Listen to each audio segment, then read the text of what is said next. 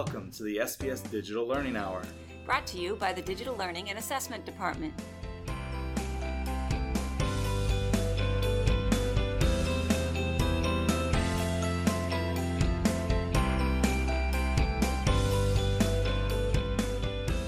Thanks for joining us today. I'm your host, Mike Thomas. And I'm Suzanne Zargis. We're bringing you the latest news in Springfield Public Schools in regards to technology, along with inspiring interviews from teachers who are using technology in the classroom. We'll also inform you of latest updates, practices, and news as it pertains to our district. Whether you are new to using technology in the classroom or are a seasoned vet, we are here to help.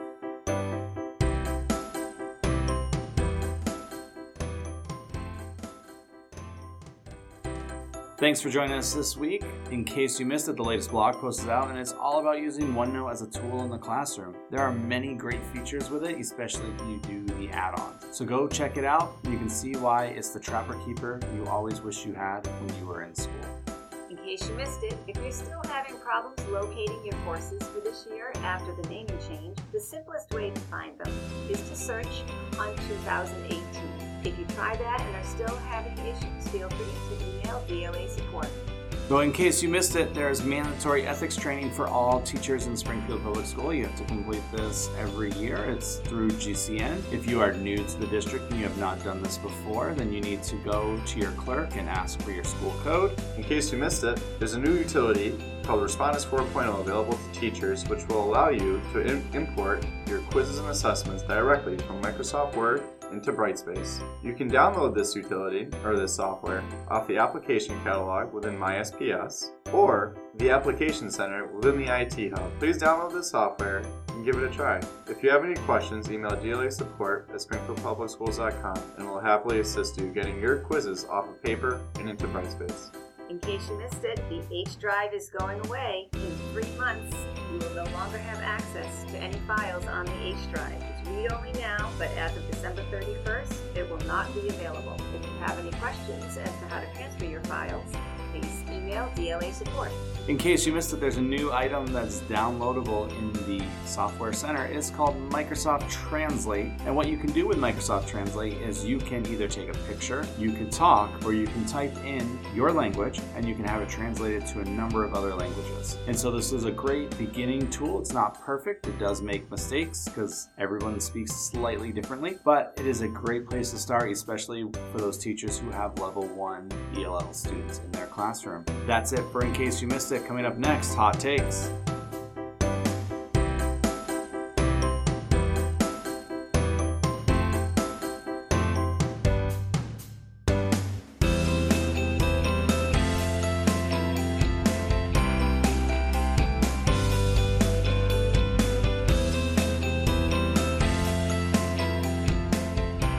Welcome back for our Hot Takes this week. Suzanne, are you going to continue along in your series? Absolutely. So the series I started last week was The Distracted Classroom by James M. Lang, and this is within the Chronicle of Higher Education. But don't be fooled just because the title says higher education. It actually does pertain to the K-12 environment. And basically what we talked about last week is how can educators respond to students who are distracted. And the example that this author used last week was a student who did very well in his class, but he noticed would occasionally seem very distracted. And he found out one day that her cell phone was in her pocketbook on the floor. So she just couldn't resist looking down to see if anyone had texted her.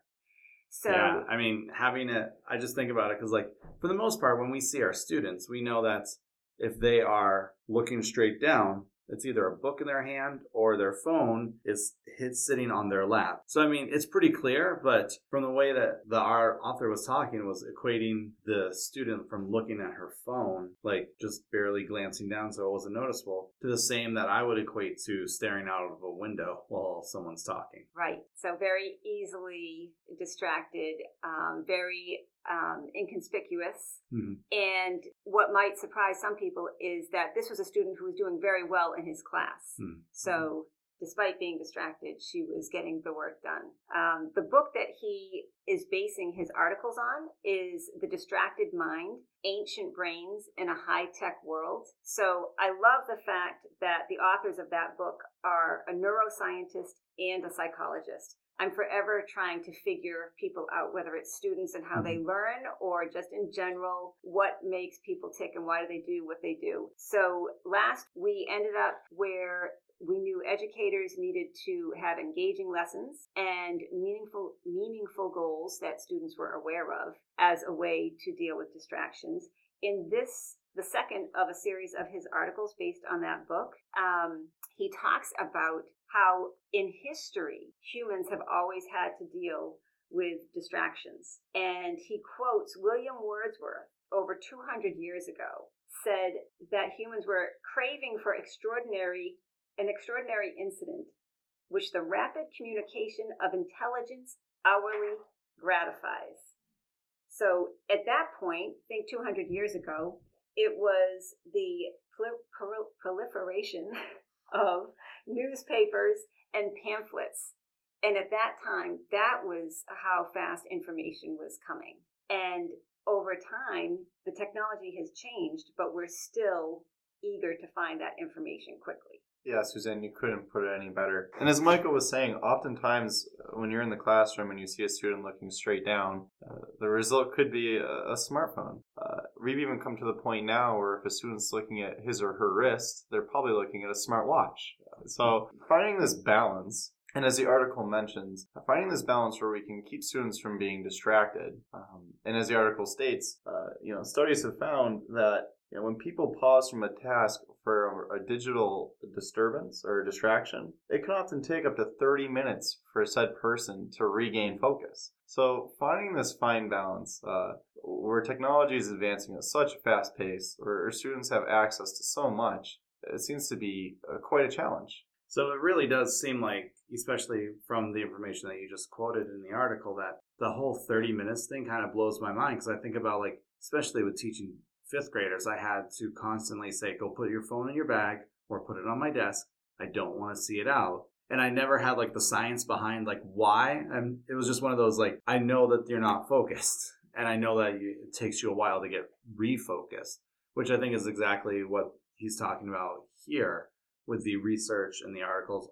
I know he quotes a lot of different books in here too. And it's just one of those things where I finally have somebody that can put to words and the science behind why I like to do certain things in my classroom, which was exciting to me, and it should be exciting to the teachers that are here, because yes, kids' cell phones need to go away when they are not supposed to be out. Right. He even talked about how if you're having a conversation with somebody, there was a survey done or a study done where people having conversations, those that had a cell phone, not facing them, face down, but still on the table, if the cell phone was there, they did not consider the conversation as meaningful or memorable as they did when the cell phone was not in sight at all. So just the fact that it is there, that it's on the table, or that it's in her pocketbook, or closer than the backpack that you made those students put it away, they're still looking for this neurological cookie. I love that phrase that that he talked about, because it's an immediate gratification that people get when they're getting a text or a message or whatever it is that's flashing up on their cell phone or their laptop. They're looking for that quick gratification of information. And see, and that makes me think of the grocery store. Because in the grocery store, that instant gratification of going grocery shopping is not the fact that you just did a great job budgeting your money. It's the fact that you're standing there at the register waiting for the person in front of you, and they've got a giant candy rack, or they have all those tabloid magazines that you're like, oh, Prince Harry did what? Oh, there's a Snickers bar. Maybe if I get a Snickers, and then you eat it right away, even though knowing like that cookie is, or candy bar in this case, like while it is really good, it's not really good for your body, but it's that instant gratification. That's why like giving prizes out for things has always been a big deal. It's like, it's just that slight little like, yes, I want more. So again, it make my mind is jumping all over the place right now.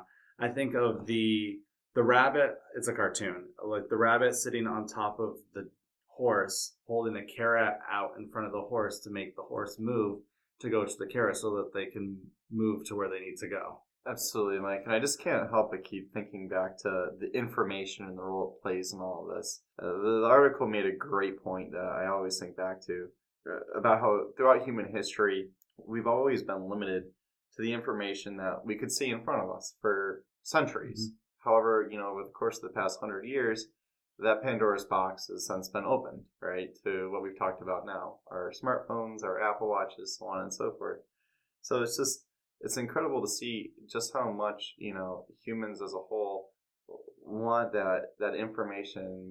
The article quotes us as being information foraging animals. And I can't help but think that that's a pretty accurate depiction of what we've come to. Right. Exactly. And the other thing that I found so interesting along those same lines is that we've always wanted this information, like you just said. We've always wanted it. We get it so much more quickly now. But the difference today, with the technology today and how quickly it's changing, is that we don't have as much time to adjust to all of this new technology and the speed in which we can get it. So he has a great comparison here of the past 200 years, where he says, if you assume a benchmark of 50 million worldwide users, radio arrived at that same level within 38 years of its invention. So we had 38 years after the radio was invented to really absorb everything that we could get from the radio. Then for the telephone, it dropped to 20 years. And for the television, 13 years. Then you look at cell phones, and we're down to 12 years. The internet, 4 years. So it keeps getting shorter and shorter and shorter. Facebook, you're down to 2 years. YouTube, 1 year. And the winner at the time of this writing, Angry Birds, took over our lives in 35 days. Oh my gosh, I can't even think about how many hours I've wasted playing Angry Birds. Unbelievable. But you can see that we have less and less and less time to absorb and understand and process this new technology. So it's no wonder that not only educators, but everyone is spinning with what's available. And some are fine and they're racing along as fast as it's coming. And other people are like, whoa, wait, I need to go back to the days of radio and I need more time. I think, yeah, absolutely, Suzanne. I think we see that throughout the district often with some of our teachers who partake in our tech symposium, who go to MassCue and present on some of these new technologies that they're introducing into their curriculum. It's really providing our students with that, as the article says, that deep satisfaction and immediate pleasure, those cookies, we could say, that they're looking for in this new technology. So it's great to see that that's being implemented throughout our district. Yeah, that was one thing I really wanted to talk about, was like the whole 20 years for telephones to take over. Like, before telephones, how did information get passed from one coast to the other? There was snail mail. And before snail mail, there was the guys on horses delivering mail. Or that pigeons. For those people who train pigeons. So it's just like Angry Birds, 35 days. I wonder how long Candy Crush took.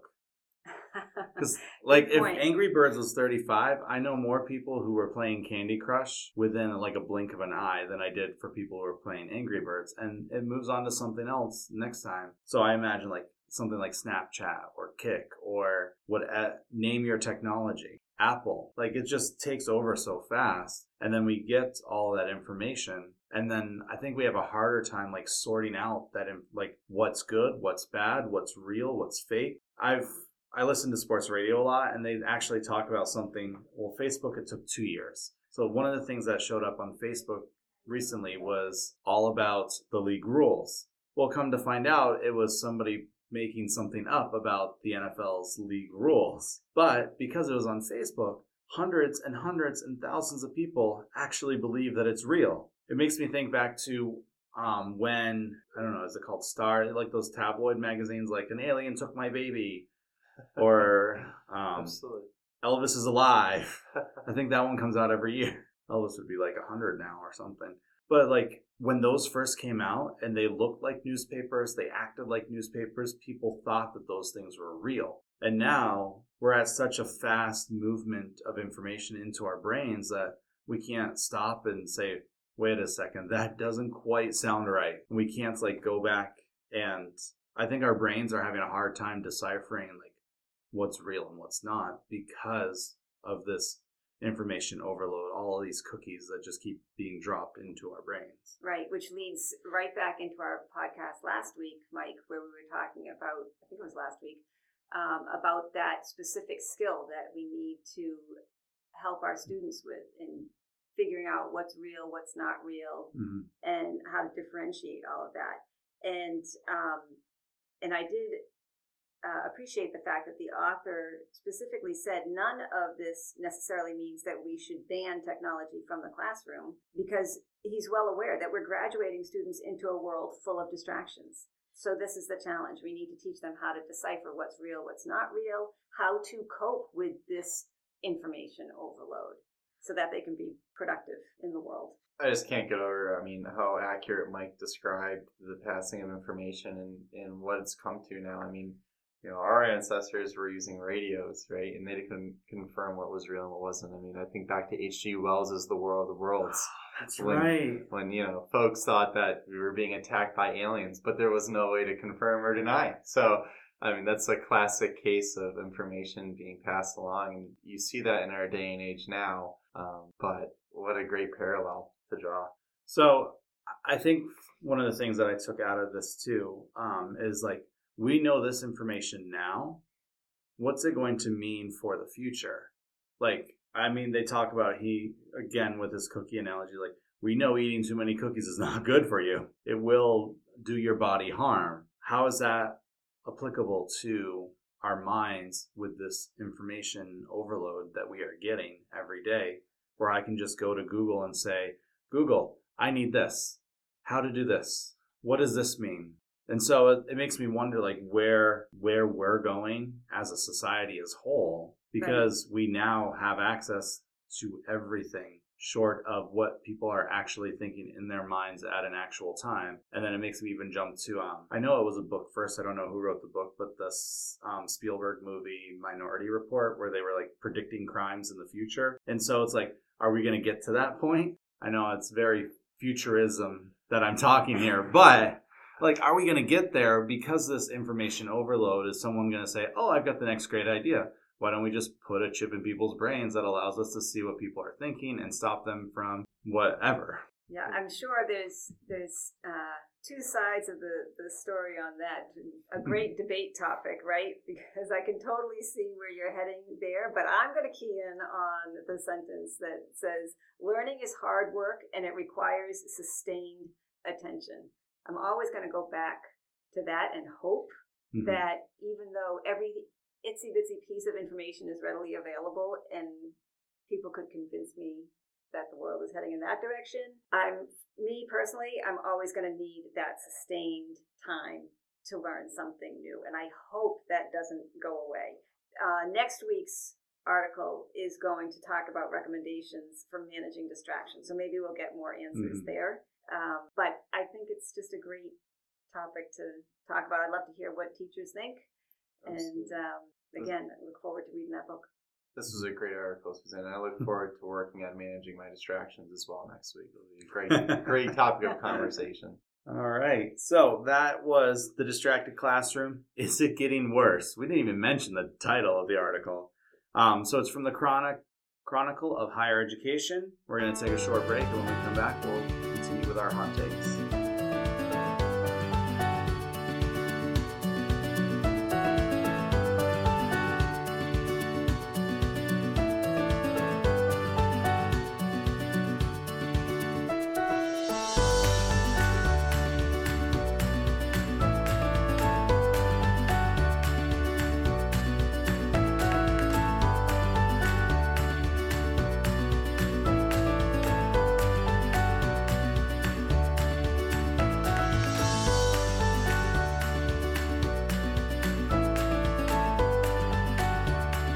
All right, we're back, and my hot take for this week was a shorter article from Mindshift. Again, if you've not gone out to Mindshift, it is a fantastic site with lots of great ideas for all throughout different aspects of education. They even started their own podcast, so after you listen to us, you should go listen to them. They have about 10 episodes out right now. This article is called 3 Video Games That Teach Programming Through Play. Now, as Suzanne knows and Brendan's going to learn, I love educational games, and I love games in the classroom because you can learn a lot through playing them. I think back to when I was a student and I played Oregon Trail. Where in the world was Carmen Sandiego? I learned where Djibouti was because of Carmen Sandiego, and I can now point it out on a map. And so when John Oliver does his whole, like, this country here, and you didn't know that because that's not this country, it's actually this one. You can't see the hand motions I'm making, but I'm making his hand motions for those of you who do watch him. Games are a great way to learn. And for me, when I was teaching coding, it was kind of difficult. And so having a few different tools that could also teach that sort of programming and coding through a game where I didn't have to like pre-teach how to do things was great. And that's what this article talks about. It focuses on 3 different ones. I can see Suzanne wants to jump in on something. So I've got lots of thoughts on this, but one of the first questions I had in reading it was, one, I'm excited about it. I think it's a great idea, and I think kids will be very excited about these games. But I was curious to know what resources are available to parents. When you think of all the parents whose children are constantly playing games at home, it would be nice to provide parents with a list of specific games that they would be comfortable knowing that they're learning how to code and that it's an educational game, not just a plain old video game. That's a great point, Suzanne. And Michael, I can remember playing Oregon Trail and Where in the World is Carmen Sandiego on my computers. I think that was, in fact, one of the first things I did on a computer was install Where in the World is Carmen Sandiego, a floppy disk. Dating myself here. But this article is fascinating as it talks about the different dynamics in terms of coding for students and what is available for folks in terms of accessibility. So this is great. So for Suzanne, I think one of the things that maybe we can do is start to come up with a list ourselves of any time we see articles like this, because I would think that all these games, especially for the students that are taking home a laptop, and especially for our high school students who have hotspots now, they can actually go on and log in anywhere to play these games. Other games I can think of, a very popular one actually is Minecraft.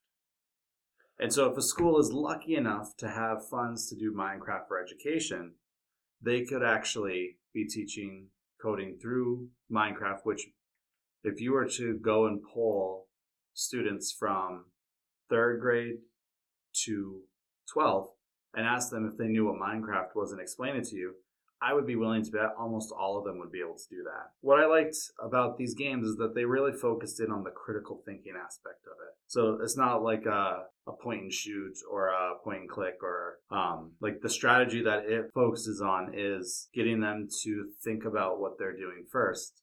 And I think even like outside of games like this, I think of the Codapillar. Like you have that Codapillar, you want it to go from point A to point B. How are you going to make it do it? And that's kind of how these games seem to work, in my opinion. Yeah, Mike, and I couldn't agree more. I think this article really touches on that fine balance that all these games are walking when we're talking about, not limiting the play as to make the game stuffy or over-scaffolded, as the article says, but to also include the rules and procedures that are required for coding, right? And I think, as we look at some of these exemplars, they're great in terms of showing how you and I were able to use these kind of games in our era. Of walking the fine line between education and play. So, really great examples. And I loved how they wanted to stop the phrase "learning to code" and to just start messing with it, as they Yeah, said. That says it all right there, because I think for many people, whether it's just the phrase coding or computer science or learning to code, immediately a wall goes up.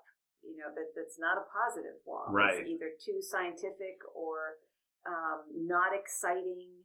They have their own preconceptions of what coding is. So if you change that to let's start messing around with this game and see how we can change it and make it our own, that adds a level of excitement. One question I did have, though, Mike, have you gone in to see these games specifically? Because I have a question, but I won't.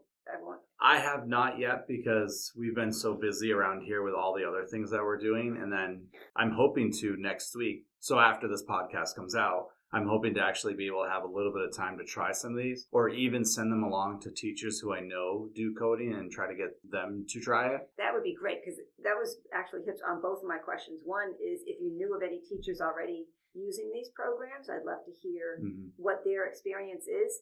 And then my other thought is just judging from the names of these games, it sounds like they're pretty much geared towards boys.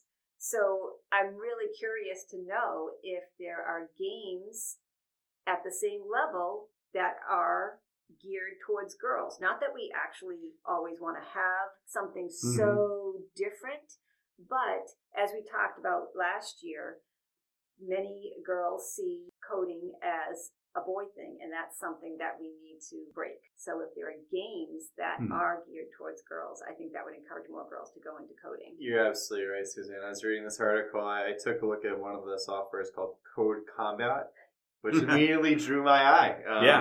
Which I was going to say that was the first one. Like when we start talking about the games, that's the first one I want to talk about because it made me so excited. I know it talks about Dungeons and Dragons and Knights and Orcs, and I couldn't have been more excited. I actually wanted to drop everything I was doing at the time and start coding. That's because you like Stranger Things, and so exactly right. So it just I think you couldn't be more correct about that. There has to be something for everybody. Maybe that's my next calling. Maybe I'll start writing games for girls.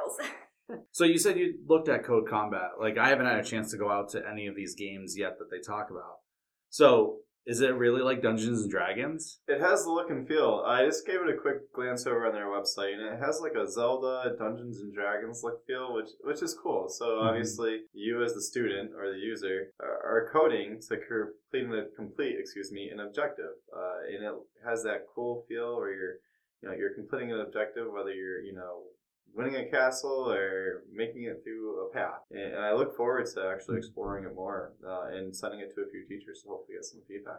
I'm glad that you gave that description, Brendan, because my next question was... What's Dungeons and Dragons? No. My question was, how will teachers be able to assess the skills that students are learning by playing these games? But the fact that you mentioned that word objective makes me think that each individual game has some set objectives that hopefully are tied to specific standards that the teacher will then be able to assess at a later date. I mean, I think the bottom line for assessment in something like this, Suzanne, is that they complete it. Like, you can't move on. So it's almost like it's more of a mastery-based type thing where you can't move on until you have it down cold. And I can even think of like other games that I've played in the past. Like, you don't complete all the objectives, like you don't pass the level, and then you have to go back, either start over, or you have to spend more time in that level trying to figure out what you missed. I have, this is how much of a old school nerd I am. On my Xbox 360, I have the original Tony Hawk game. And so in that game, like, there's certain objectives you have to make so that you can move on. And there's a couple levels that I'm still trying to get everything so I can open up that last level. But I haven't mastered it yet because I haven't gotten through those things that I need. And so in thinking about like how you can assess what's going on, is the student making progress towards the end? Have they made it to the end? Have they made it to the next level? I think it's not like it's not as cut and dry as like taking a paper test would be, like, because you can't necessarily assess their critical thinking on how they got there without actually talking to them about it. I don't know if any of that made sense. No, it did make sense. It definitely does, Mike. It makes me think about our article we were just talking about previously that Suzanne had found when we're talking about trying to constantly stimulate the students, right? So we're giving the students an objective to reach. And I think this kind of task really fulfills that objective for them. It really gets them going on something that might excite them, him or her. Hopefully we could find an objective that might suit a girl. But this is the kind of thing that we're talking about when we're talking about developing digital learners and making these kiddos more excited about doing stuff on the computer. We might not get Common Core standards out of this or an assessment grade, but to have them objective based, just like we are in the workplace, just like they will be one day in the workplace. This is a great starting point, I think. Yeah, getting that critical thinking going. Because all three of these games, Beta the Game and Hack and Slash are the other two, which I can see why Hack and Slash might make you think more boy-oriented. I think just knowing that critical thinking is a huge part of this, and also with all these games, it's very important to be able to read and analyze. And so when you're looking at your code, that code is a very foreign language because it's not an English language. It is a computer language. And so there's certain things that you have to be able to do and spend time over doing too. So I think that's with any sort of game, whether it's like these ones or Minecraft, or I think PlayStation had one called Little Big World, where they had like the objective of the game was to create the world so that your player can play in the game. And so with a lot of games like this that are more educational based, like these ones are more educational based. They're less about, I know one of them talks about modeled after Zelda. It's less like Zelda, like I'm playing Zelda, but I'm now making the world that it is in. It makes me also think of those books where, I don't know if you guys read them at all when you were younger, but they're like choose your own adventure books. Like you read a couple pages that says, if you want to do this, turn to page 14. If you want to do this, turn to page 64. And so then you turn to the page, and like you could read the same story, that same book, like multiple times and choose differently each time and get a different story out of it. Cool. I like that book. So what I love about these games, sorry to interrupt. Oh, no, go ahead. One, I'm envisioning, and you can correct me if I'm wrong, given your experience with teaching coding, but with these games, I'm thinking it also encourages collaboration, right? I know at least with students that I have watched play games, if someone is stuck getting to a certain level, their friends are very quick to come in and say, oh, all you need to do is this. Mm-hmm. And so it's that collaboration factor that I think is huge in supporting one another to reach the objective, which is awesome. And then the second thing I'm thinking of is when you mentioned the fact that this is a foreign language almost, right? I'd be very curious to see how all of our ELL students would do in playing these games, because it's not English or Spanish or French or Vietnamese or whatever the language is. It's its own unique language. So I don't know if computer language differs by country.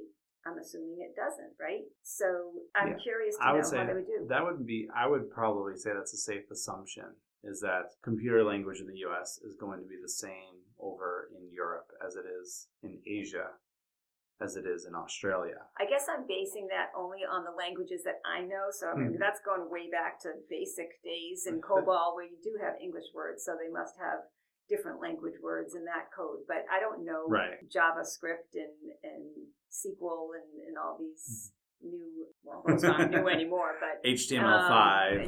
And Susanna, I think what you're talking about is true. I think it does resonate across different language barriers. I mean, I think back to our conference last spring when we visited Burlington Public Schools as a part of the Maple Learning Consortium of districts of schools that are hoping to, juvenize and support digital learning. Well, we all observed students working in teams coding in devices to go around loops and jump over bridges and so on and so forth. And it really seems universal, and the kids were galvanized by this opportunity to work in Java, to code, to make an object using code go from point A to point B while going through obstacles. So I do believe that it is universal. So with all that, Brendan mentioned Code Combat.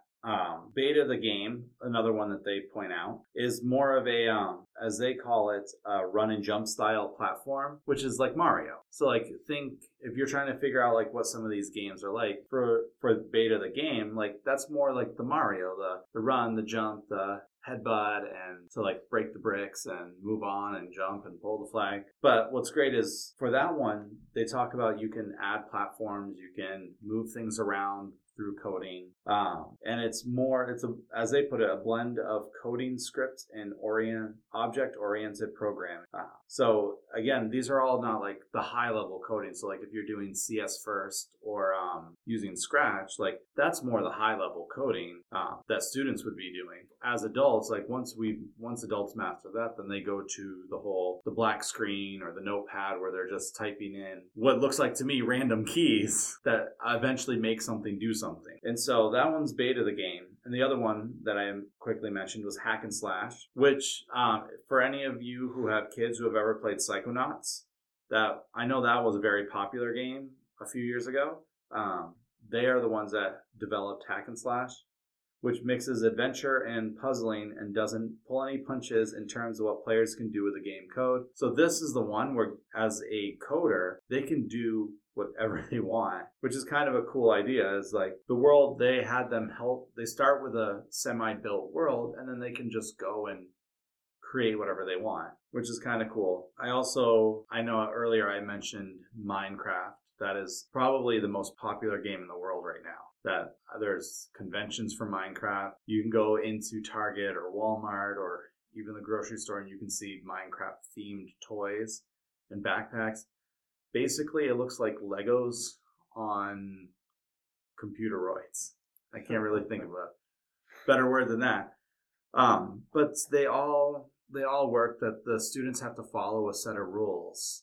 And that's coding is like there's a set of rules for things you need to do. So as Brendan was talking about, while they were in Burlington, I didn't see that when I was in Burlington. I was in other classrooms. But that idea that you want something to go from point A to point B and then needs to jump, what do you need to say to it to make it happen? Which is kind of cool. Absolutely. And I think you're hitting the nail on the head with what the article talks about with the blending of play and the structure of coding, right? And what I love is that, it's obvious, right, that playing a game is so much more engaging than listening to a teacher stand in front of the classroom trying to convey the same information. You can picture a teacher in front of a group of students say, what do I have to do to make this person jump from here to there? And half the class, just based on tone of voice or distractions or sleepiness, is not even going to be in tune with what the teacher is asking. But if they're playing this game, I have to think that they're automatically, immediately, without even thinking about it, are thinking, oh, how can I get this guy to jump from here to there? And they're completely engaged in doing all that critical thinking that we're pushing for. So this article is from Mindshift. It was called 3 Video Games That Teach Programming Through Play. The writer of it is also someone who works for Common Sense Media. So that's also another great place. Maybe that's a place where we start when we're looking for a list of games that teach coding. And then we could even branch off in games that teach math skills, games that teach reading and writing skills. But that's where this article is from. And so at Graphite, which is the magazine or the online magazine, they have a review of all of these games. So if you really want to understand what these games are like, more than the little bit of descriptions that we've been able to give you, you can go there. You could ask us in a month, because I imagine at least one of us is going to go and start playing some of these games because we like to play games. And I'll be looking for the girls' games. Anyways, games in the classroom, they're fantastic. This article is about games that teach coding through play. Go ahead, check it out. All articles will be listed in our show notes.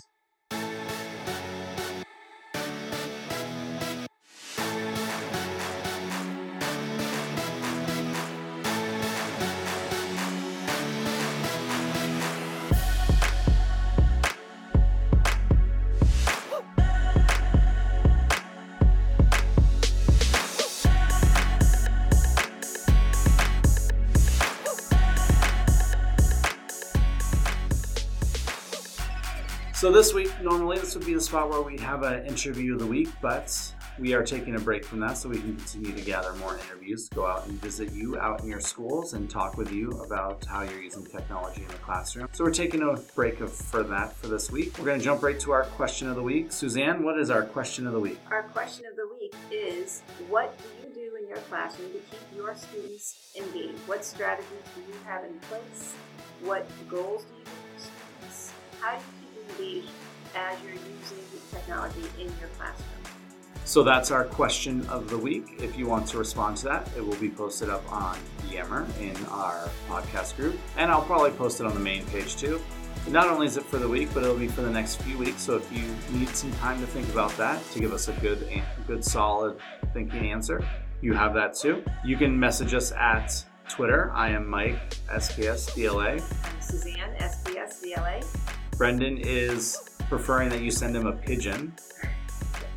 Is that right? Or horseback, whatever is easier for you.